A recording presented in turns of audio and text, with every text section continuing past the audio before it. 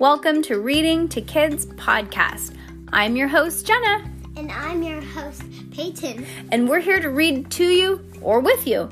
We know that sometimes moms and dads don't always have the time or the motivation to read to their kids each night, and we know how important it is. So, on those nights that you're not in the mood, we're going to do it for you.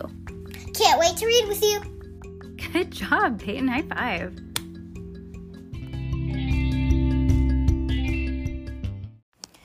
A series of unfortunate events. Book the 4th, The Miserable Mill, Chapter 8. I'm so used to you saying book the 3rd. I know, I wanted to say book the 3rd too. How weird. I thought you were going to say book the 3rd. Yeah, weird. All right, what happened today? What did we have to run home for really quickly? Because the goats got out. Yeah, 2 of the goats got out, so we had to run home, put them back in. Fortunately, everybody was okay, but thankfully we had a neighbor that let us know. Is Buddy still outside? No, he's inside. Yeah. Okay, Chapter 8, Dr. Georgina Orwell. The Baudelaire orphans stood outside the gates of Lucky Smill's lumber mill and looked at the ambulance rushing past them as it took Phil to the hospital. They looked at the chewed-up gum letters on the lumber mill sign, and they looked down at the cracked pavement of Poultryville Street. In short, they looked everywhere but at the eye-shaped building. "We don't have to go," Violet said. "We could run away. We could hide until the next train arrives and take it as far as possible. We know how to work in a lumber mill now, so we could get jobs in some other town." "But what if they find us?" said Klaus, squinting at his sister. "Who would protect us from Count Olaf if we were all by ourselves?" "Well, we could protect ourselves," Violet replied. "How can we protect ourselves?" Klaus asked, "when one of us is a baby and another one can barely see?" We've protected ourselves before," Violet said. "Just barely," Klaus replied.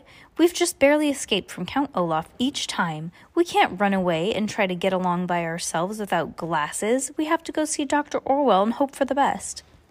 Sunny gave a little shriek of fear. Violet, of course, was too old to shriek, except for in emergency situations. But she was not too old to be frightened. "We don't know what will happen to us inside there," she said, looking back at the door of the eye's pupil. "Think, Klaus. Try to think. What happened to you when you were there?" "I don't know," Klaus said miserably. "I remember trying to tell Charles not to take me to the eye doctor, but he kept telling me that doctors were my friends and not to be frightened." "Ha!" Sunny shrieked, which meant ha. "And then what do you remember?" Violet asked. Klaus closed his eyes in thought. "I wish I could tell you, but it's like that part of my brain has been wiped clean. It's like I was asleep from the moment I walked into that building until right here at the lumber mill." "But you weren't asleep," Violet said. "You were walking around like a zombie, and then you caused an accident and hurt poor Phil." "But I don't remember those things," Klaus said. "And as if his voice trailed off as he stared into space for a minute. "Klaus?" Violet said, worried.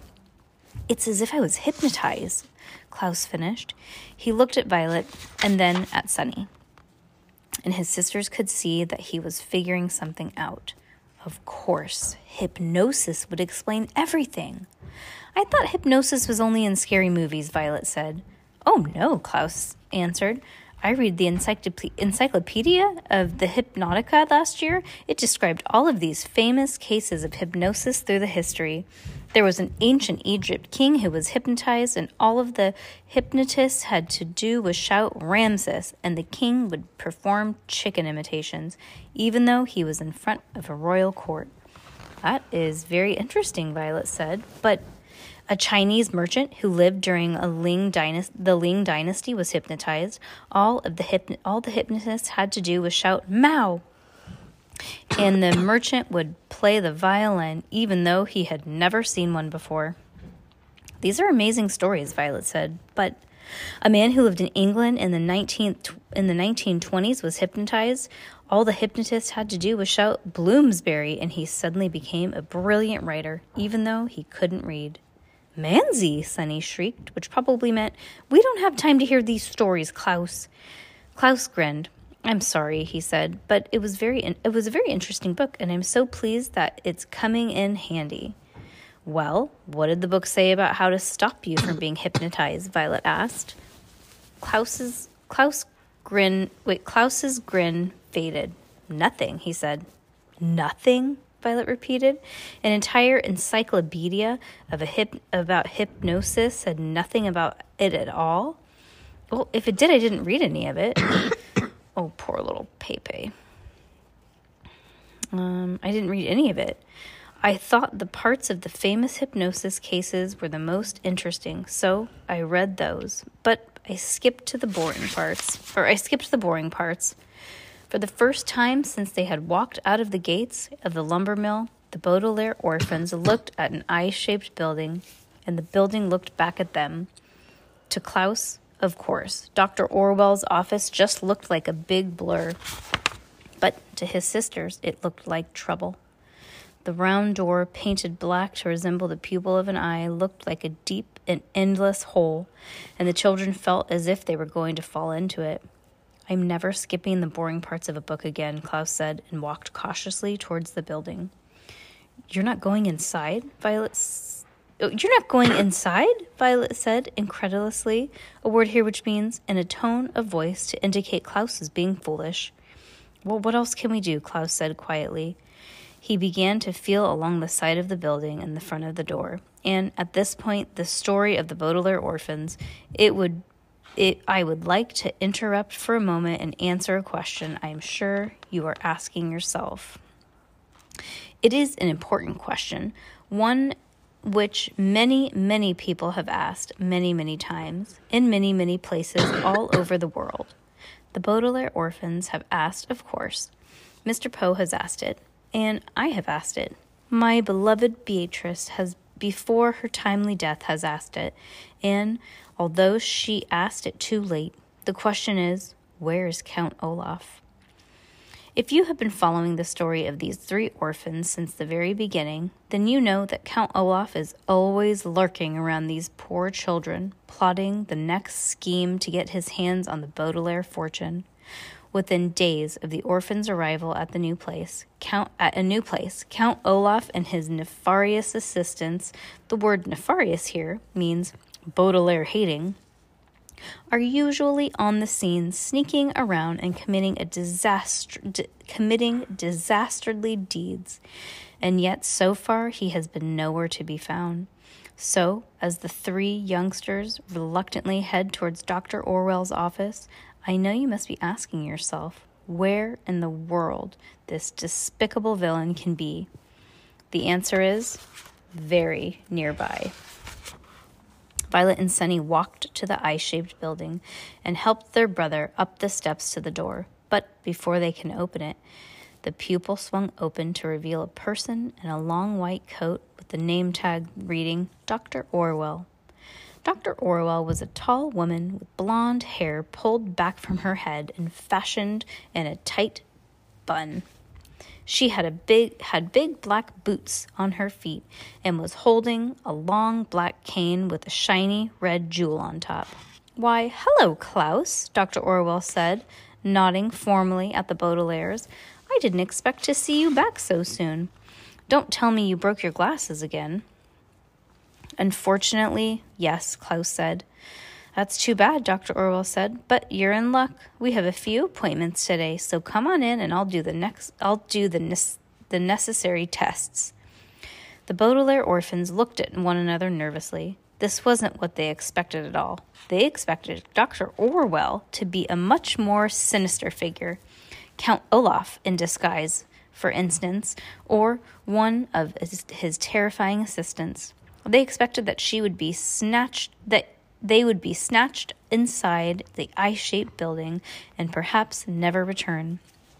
Instead, Dr. Orwell was a professional-looking woman who was politely inviting them inside.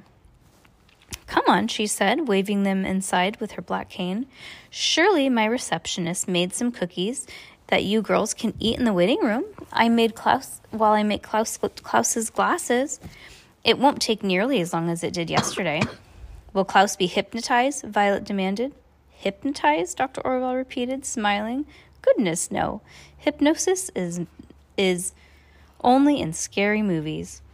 The children, of course, knew this was not true, but they figured if Dr. Orwell thought it was true, then she probably wasn't hypnosis. Cautiously, they stepped inside the eye-shaped building and followed Dr. Orwell down a hallway decorated with medical certificates. This way to the office, she said. Klaus tells me he's quite a reader. Do you two read as well? Oh, yes, Violet said. She was beginning to relax. We read whenever we can. Have you encountered, Dr. Orwell said, in your reading the expression, you catch more flies with honey than vinegar? Tuzmo, Sunny replied, which meant something along the lines of, I don't believe so. I haven't read too many books about flies, Violet admitted. Well, the expression doesn't really have to do with flies, Dr. Orwell explained. It's just a fancy way of saying that you're more likely to get what you want by acting in a sweet way, like honey, rather than a distasteful way, like vinegar. That's interesting, Klaus said, wondering why Dr. Orwell would bring it up. I suppose you're wondering why I'm bringing it up, Dr. Orwell said, pausing in front of the door marked waiting room. But I think it will all be clear to you in just a moment. Now, Klaus, follow me into the office, and you girls can wait in the waiting room just through this door. The children hesitated. It will just be a few minutes, said Dr. Orwell. Well, all right, said Violet, and gave her brother a wave as he followed the optometrist further down the hall. Violet and Sunny gave the door a push and went inside the waiting room and saw in an instant that Dr. Orwell was right. It was all clear to them in the moment. The waiting room was a small one, and it looked like most waiting rooms. It had a sofa, a few chairs, a small table with old magazines stacked on it, and a receptionist sitting in the desk, just like the waiting rooms that you see or I have been in. But when Violet and Sunny looked at the receptionist, they saw something that I hope you never have to see in a waiting room.